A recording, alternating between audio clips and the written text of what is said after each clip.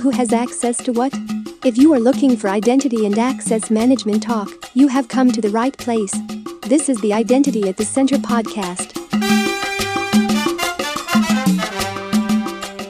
Hosts Jeff Stedman and Jim McDonald are strategic advisors with Identropy's advisory services practice and are here to talk about a wide range of identity and access management topics. Comments, questions, and accolades can all be sent to identityatthecenter.com. And now, on to the show.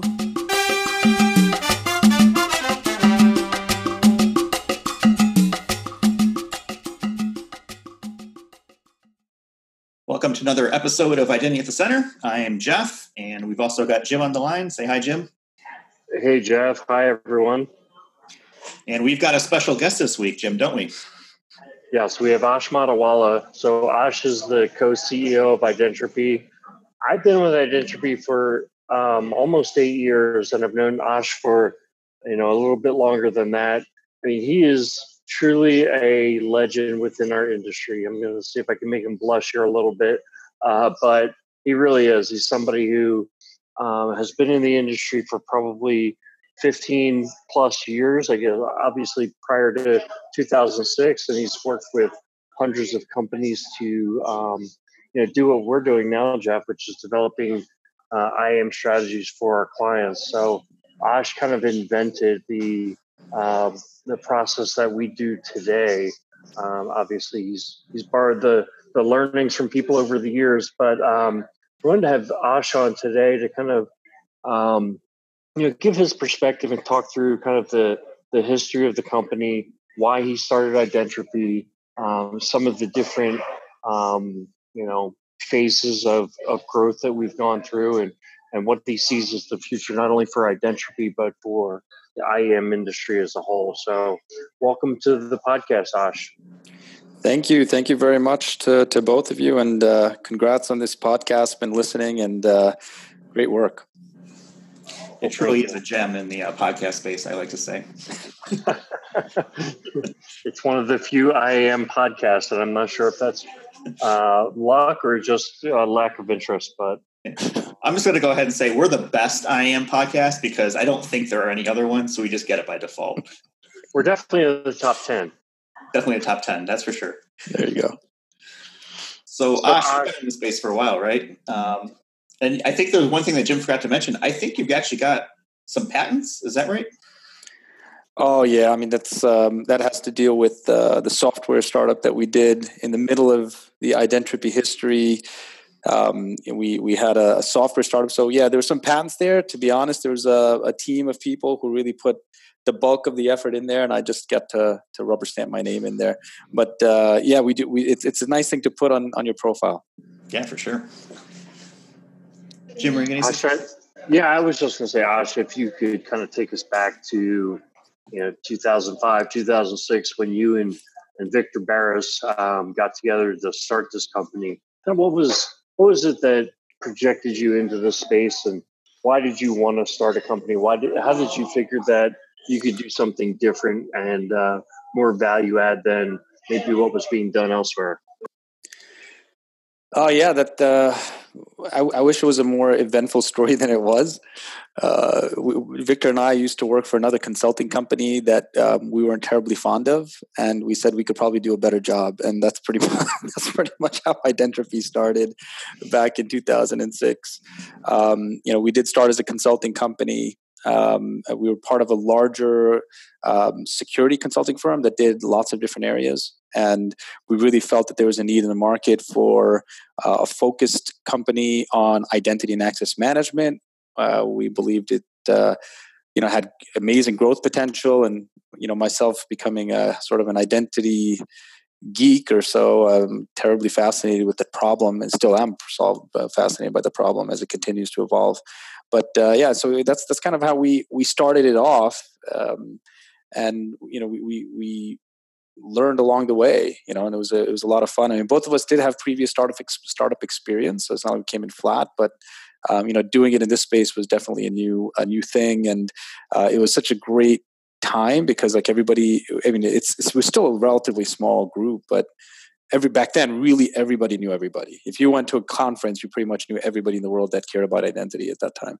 And so you got to rub elbows with some interesting people, and those connections are really what helped us do all the great things that we've been able to do over the years. Who did you find yourself competing with in the beginning? Was it mostly Big Four consulting firms or other companies that were kind of like you guys? There's a little of both. So back then, I remember there were a couple of companies. So there was a company called Neogent. Entology. There was an Entology. Entology. There we go. Entology. That's right. Okay, so Entology focused on, I believe it was Sun or Oracle, one of those two, right? And I think PwC picked those guys up. They were Oracle, yep. Yeah. Rex, I think, was the guy, right, who was head over there. I'm not sure if he's still at PwC or not. So Larry was the owner, and Rex was the, I guess, managing partner or CTO, right? Yep. And I remember looking at that company. There's another company called Neogent based out of California that was partnered up with Sun. And those were the ones who were like, hey, I want to be those guys when we grow up. And, they had interesting little tools that they had to, speed up deployment work. And so that's kind of what we started off doing. And we really started off on Microsoft and Corian. And, very quickly when we wanted to go and sell these solutions to customers, this happened almost immediately. We identified that customers would say, this is great technology, but we don't have our act together yet. We don't have our project drivers laid out and our vision and roadmap. And so, we're going to be working on that. So get back to us. And when we heard that one too many times, we said, we could probably help solve that problem. And that was really the birth of the advisory program. So you did advisory services by yourself for a while, right? I mean, or was it, I guess I don't know the full history. I know that I saw some of the early documents that you produced, and kind of I feel like we're still using the same framework today, but it's evolved over time. But talk us through some of those early advisories. Were you by yourself or were you in a team? So I would sometimes work with a team meaning two people, right? Or sometimes by myself for the first 4 or 5 of them. And so we're trying to figure it out. We go and talk to customers what makes sense. We'd already done a lot of projects, so we had a lot of experience, but we just didn't have a way to package it, to give it to a customer in a program fashion. And I think that was really the impetus for us to start thinking about that. And very early on, I did a few, and then we brought on Frank Villavicencio. Of course, Frank, that's how me and you know each other, Jim, right? I know Frank. I mean, Frank is another legend in the space. So if Frank would help. So I think we came up with an initial framework, and then very quickly I'm good at starting stuff, not so good at putting the polish. And so I had a few great ideas, put them together, started delivering them, getting some experience, and then got Frank involved. And he really took it to a next level. And I think throughout the experience of Identropy's advisory arm, we've always had really great, smart people who brought their own take and perspectives and added things to the program, as you guys are doing right now. And I think that's really what's made it great. It really hasn't just, I would argue, it has not rested on just the initial spark. It's always evolved and come up with new approaches and based on the industry changes. I think that's what makes it so relevant and why it's been such a successful part of our business. I kind of feel like Frank has probably left his mark on Identropy more than any other single person that's not here any longer, wasn't one of the founders. I mean, he really, I always remember him talking about, we want to revolutionize IAM, and some of his sayings were just really memorable, like cows moo. He would say something like that, and you'd be like, what? And then it would just click for you at some point where, okay, I get what he means. But the other big thing, so when I joined the company, the two things that, and these were two of the reasons why I joined the company. One was we want to revolutionize IAM, and it really had meaning. It was like, at the time, more than 50% of IAM initiatives were failing. And it was like, we want to change that. We want to have a big impact on the industry to change how that's happening. And we played our part because that is no longer the case. The other was just building a company with a strong culture. And maybe you can talk a little bit about the culture, but to me, that was always, kind of a centerpiece of Identropy.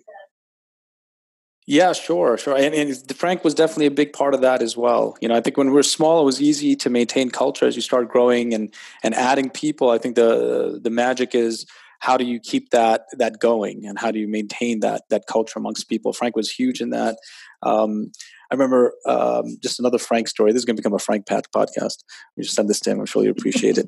But I remember one of the first advisors I did. I went overboard and wrote a 100-page document, right? And just poured my heart out in terms of what this vision is for this company and all that type of thing. And then Frank came out and he read it and he's like, "This is awesome, Ash, but nobody's going to read this."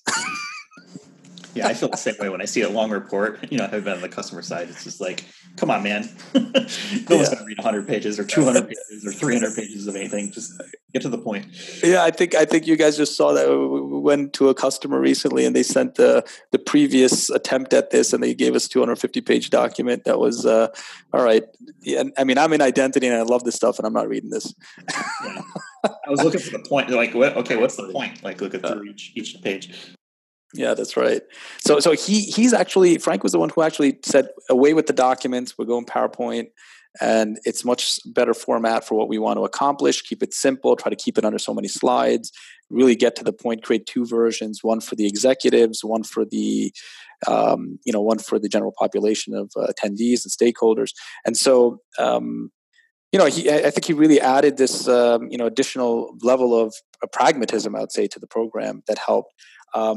The same I'd say for culture. I think that was more of a joint thing. Part of doing. What really differentiates one company from the next is what your day-to-day experience is like. And I think the most valuable part that impacts that is culture.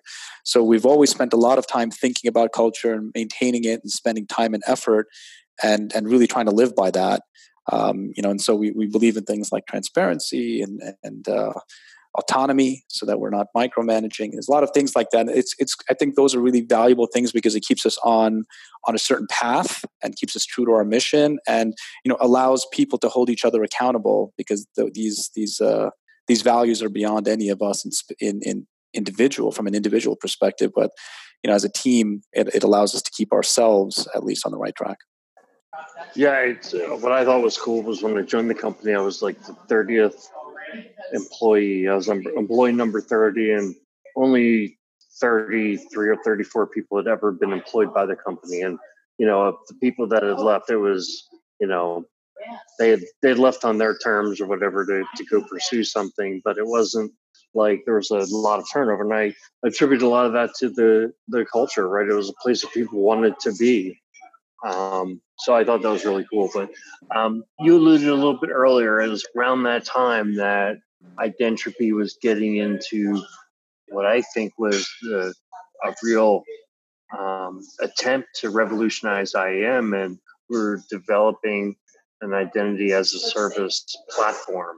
Can you talk a little bit about that? And I think at the time it was, well, I don't think I know, at the time it was called Squid Lifecycle. So maybe talk to us a little bit about Squid Lifecycle, what the dream was for that, and then the whole life cycle of Squid Lifecycle.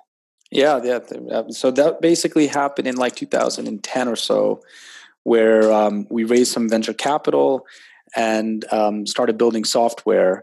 And at that point, we effectively spun out. I want to say effectively, because it's not totally true. It was still legally one entity, but we did our best to run 2 organizations as one. And for any listeners, never do that. That's a lesson learned as an entrepreneur, that you don't want to run a consulting and a software business under one umbrella. Seems kind of obvious looking back, but at the time, there were some positives for keeping them under one umbrella that we thought was worth it. But anyway, I ran the software side. Victor continued to run the services side, and we did that for a number of years, and until about 2014, we were going to raise our B round of funding, and there were a couple of interested parties who wanted to wanted to acquire Squid, and ultimately it was acquired by Computer Associates around that time. And the consulting part of the company continues to live on, and so that's the story. But it was so the vision behind it at the time was, people had these really bulky old Oracle type of implementations and would take ridiculous amount of time and very low success. And the idea was to create a lighter weight version of that's cloud based. That really took advantage of the trend at that time, and so we built out a platform around that. In fact, a number of the people who we brought on were industry guys who had helped build those software companies to begin with. So we had like Nishant Kaushik who joined us. We had Ranjit Vidwans who joined us. And all these other. Tom Neckel joined us as well, and then we're legends in the space. Yeah, good folks, and it was a fun time. I think we all really enjoyed it, and as any startup has had its roller coaster moments, but it was a lot of fun looking back, and happy to hear where things ended. And a number of the folks ended up at CA and stayed there for about 3 years, and I'd say most of them have moved on by now. That gave so that was a major part of the life cycle of Identropy was building this product and having consulting services essentially, support the company, basically having an income stream to continue with building the product. Of course, there were investors and all of that. But we made a shift at a certain point after the sale to CA. The shift was essentially 100% IAM consulting. And so that was our moniker for quite a while. And I think that was to highlight the fact that we're not a product company anymore. Can you talk about that a little bit? Yeah, I think that just comes down to marketing, right? And you have to make sure that customers understand what you're doing and who you are. A lot of times you can get caught up. I think this is one of the biggest problems that startups face, and why I would recommend having a very singular focus on any startup that a person runs is you have to know exactly who you are and what your value prop is to a customer. And if you have more than one, then chances are there's a problem with your business model. And so part of that, changing that moniker at the time was really to focus attention to the customer to say, what we're doing. It was a very broad-based marketing approach, but I think we've evolved out of that now, where we're starting to really come into our own again as a consulting company and thinking about, emerging trends, what are the newest things, and really trying to push the envelope rather than, simply being a traditional identity partner who goes and implements a specific technology. Is there a particular technology that you think is right on the cusp of becoming mainstream? Kind of like how we saw IGA over the last maybe decade or so, kind of ride that wave, and then we've seen behavior analytics start to come up over the last few years. What's next? I don't know if I could pick a next. That's a tough one. Do you have a next? Do you have like a... Well, I'm a big fan of the analytics. I think that there is a lot of lost value when companies don't take advantage of the IAM data that they're collecting. So that was something that I always like to pull together, was reports and metrics and indicators, from an IAM perspective to be able to measure, right? How are things working? A lot of people kind of think of like the basic stuff, right? How long does it take to create an account? How many password sets we're doing, those sorts of things. But I was looking for things to, provide more value or to find anomalies, that might be interesting. A lot of it's been taken over by the AI side of things, though, companies like Exabeam and others. Well, I think this is one of the areas where Identropy shines, right? Where we have brains who can think about where these next things are going. And I'm very excited about analytics in specific, but not on its own, not as standalone. I'm more interested about how it interacts with identity. Obviously from an identity practitioner's perspective, the future is identity. Everything is identity. There's nothing more important than identity. It's the central paradigm of everything, every problem that exists out there. But there's a truth to it because, of the quote unquote disappearing perimeter and, all those, at this point, overused phrases.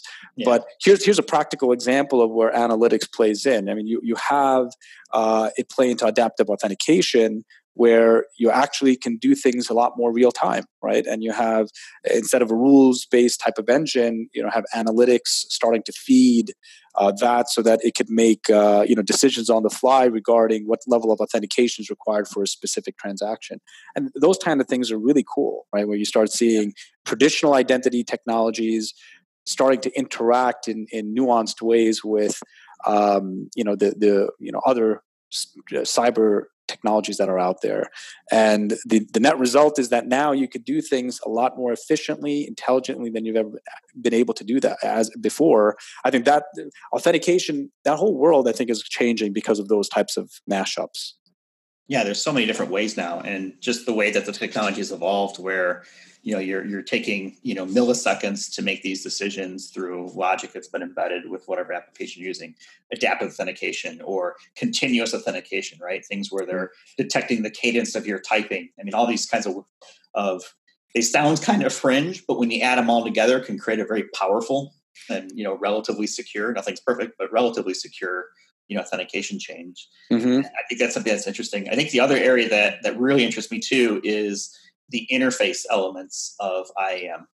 So when I think of like your traditional IAM, right, it's a web page. You go to it, put in some pieces of data, and then you click submit, and then something happens. What's after that?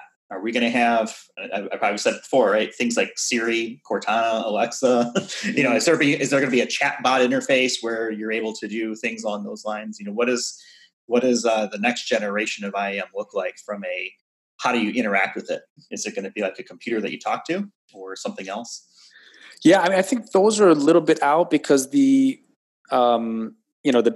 ultimately going to come down to natural language generation and processing type of technologies maturing, and those are just starting to come out right now. I think recently Google released some new APIs that allow you to do detection in understanding what different, let's say, sets of data mean, or natural language inputs if they both mean the same thing, mm-hmm. right? And I think that as those things start to mature, I think you can definitely start applying it to identity. I think that's a bit out. But the other part about where from the authentication, adaptive authentication, that's here now.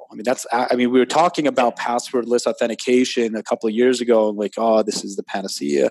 I mean, we're starting to see Nishant, for example, Nishant Kaushik, who was Squid CTO, worked with us here.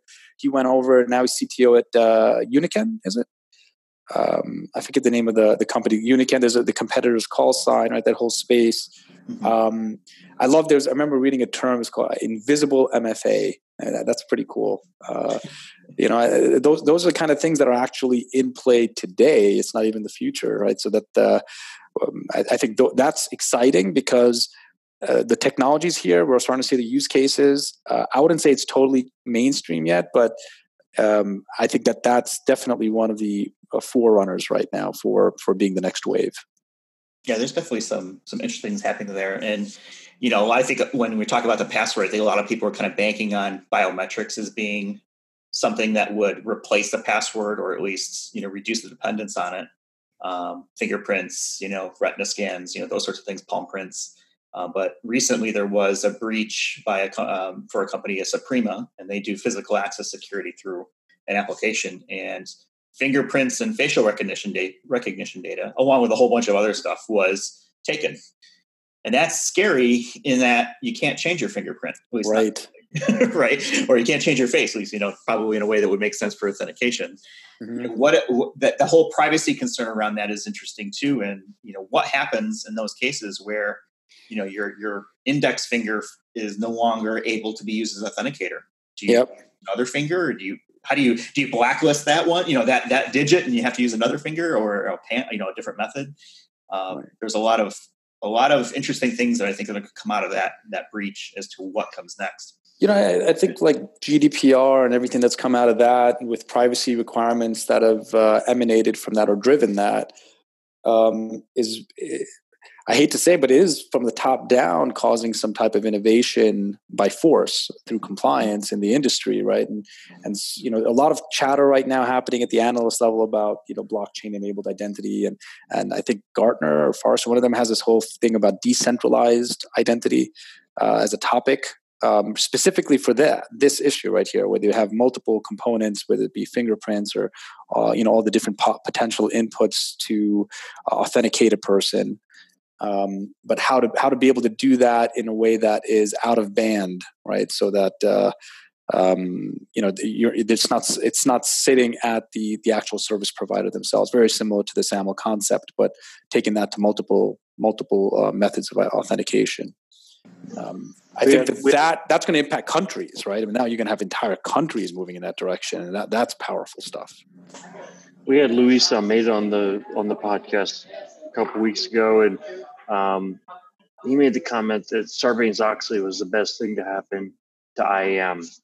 From an IAM vendor perspective, or people who make their living in IAM. I think GDPR has potential to be, second place to that. I mean, it's on everyone's mind. Everyone knows they have to do something because of GDPR, and everyone's trying to figure out what it is. And could be a driver in the next wave of spend. What I was going to say, Jeff, is we were talking about that topic, but before I go to there, I want to talk about Secure real quick. And I did a little bit of reading on that hack, and the thing that jumped out at me more than anything, and I encourage our listeners to go out there and read an article or two, was the response from that company after that this hack was issued. And it was like, well, we'll come back with our retort when we're ready. And it was not very comforting. Yeah, not comforting. Yeah, that's a great word. Not comforting and not very professional, quite honestly. It's like, you know what, you just coughed up a ton of data, and that's your response. And we worked with a client recently who was a customer of OneLogin, and the sense that I got from them was that OneLogin worked very closely with them to, and we're not a OneLogin partner, so we don't have any stake in this, but they worked very closely with them to make sure that they understand what was at risk and what actions they needed to take to make sure that they were as secure as possible after the breach that they suffered a couple of years back. It's real important that companies, after these breaches take place, do the right things. And I would say, even for, if you're an IAM program manager in a corporate environment, thinking ahead that if you ever were breached, what are the actions that you would take? What do you have a plan in place to deal with such things? Who gets involved?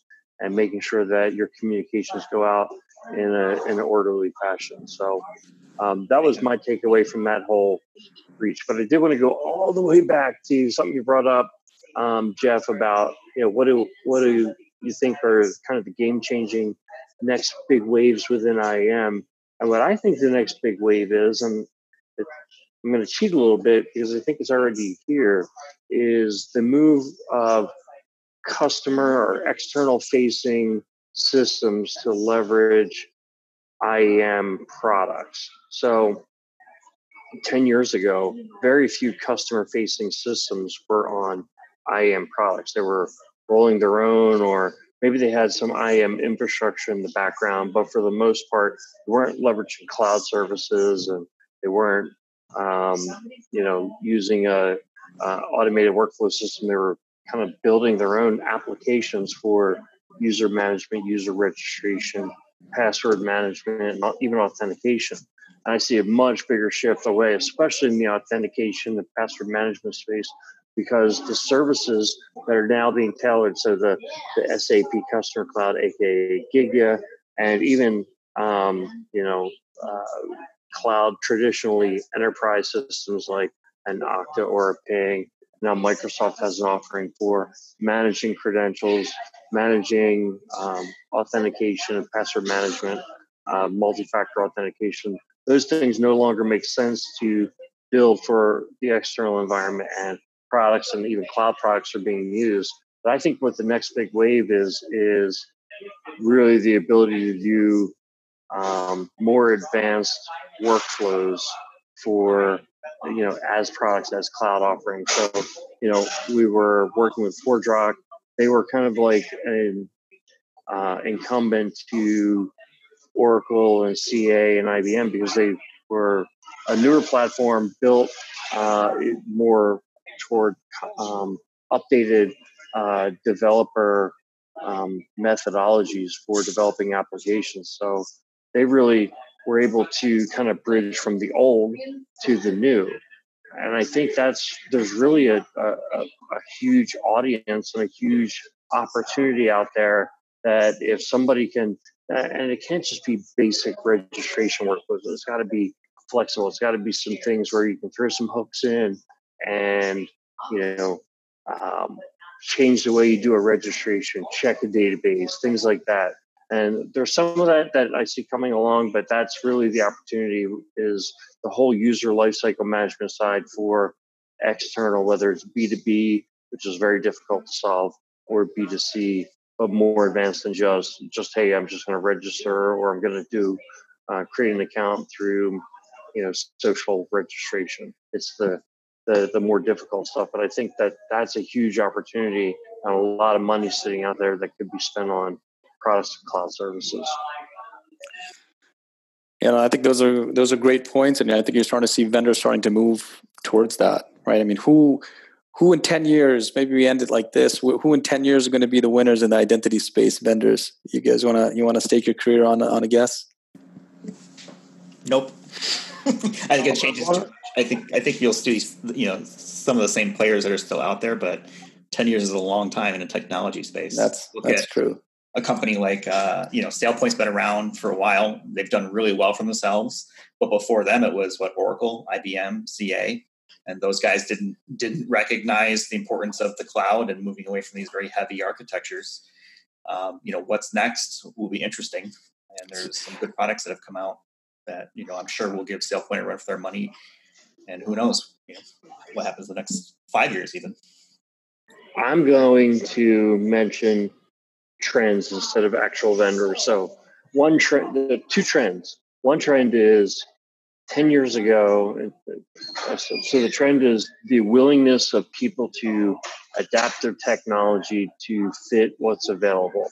And what I mean by that is, 10 years ago, 15 years ago, when you're looking at Oracle and CA and IBM and why they were, prior to them even, like Obelix and Netegrity, which became Oracle and CA, their strength was they were able to manage the heterogeneous environment. And they had a plug-in for Lotus Domino and for Java application servers and IS application servers, and they could throw headers at the apps. And, they had a plug-in for everything. And there were multiple ways you could go about integrating. And now you look at applications and there's like 2 or 3 ways to integrate. It's SAML, it's OpenID Connect, maybe something else. Maybe it's an API call for an authentication that isn't necessarily standards based. Okay. But basically you go in and those kind of companies, those kind of solutions are winning almost all the deals. Nobody's using reverse proxy anymore. Nobody's using web agents. I say nobody, that's not true. Some people are, but more and more folks are moving away from that. So the trend is on the authentication side, we're willing to give up being special, or you need to provide a product that plugs in to our application the way it works. We're willing to change the application to make it work. That's trend number one. Trend number two is I see most companies that are moving into the cloud. It's what we used to call cloud washing. In other words, we were saying, we're in the cloud, we got a cloud service, and really what they're doing was hosting an individual instance of their application in the cloud. And other companies were coming and saying, we are true software as a service. And we kind of know the advantage of each, right? Each one has its advantages and disadvantages. From a customer perspective, what I'm finding, most of my conversations with the customers is they don't really care about the difference, whether it's hosted in the cloud model or a software as a service model. As long as they're not having to maintain the infrastructure, maintain the core system themselves, they're good with that. They want to get a subscription model where they're paying a monthly bill or an annual bill, and they don't have to run the infrastructure. Now, obviously, software as a service goes to the furthest degree of that you can get. However, I think that most companies out there are good with a hosted instance of the software, as long as it's the vendor themselves that are doing the hosting. I'd agree with that. Yeah, I think one of the trends that's interesting to me is as the infrastructure as a service players start playing a more dominant role in an IT shop's operations, I think that becomes the source or the center of the world for them. And that if those places are starting to offer some serious identity services, they have the largest opportunity to just dominate. And that is likely Microsoft and Amazon in my mind. And maybe you could put Salesforce as a distant third as a pass.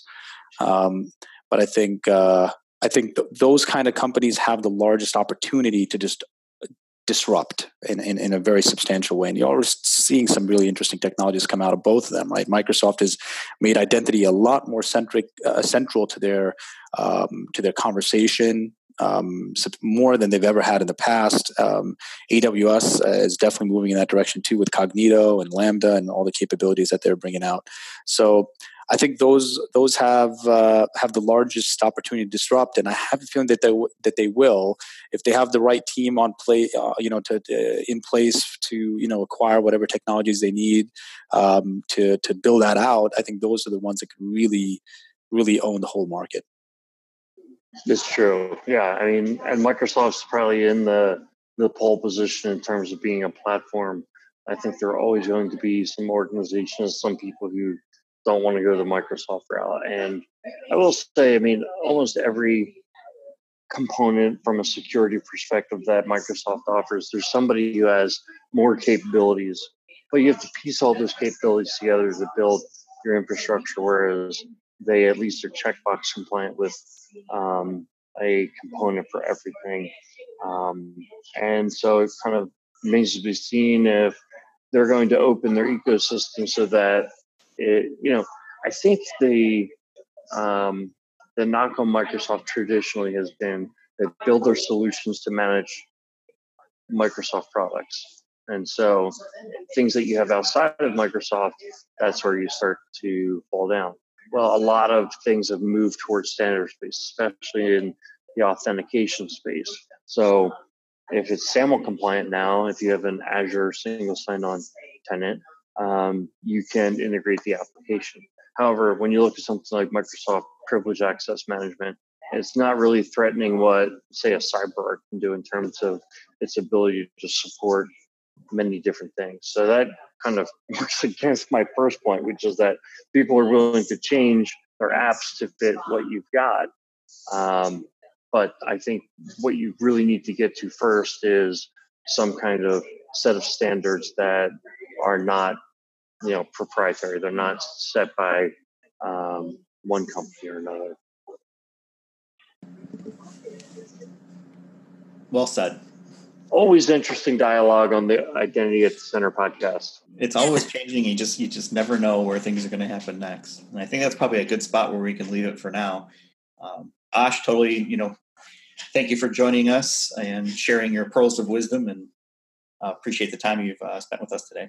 Thank you for the invite, and it's been a pleasure working with you guys. Great. Thanks, Ash. Always appreciate it.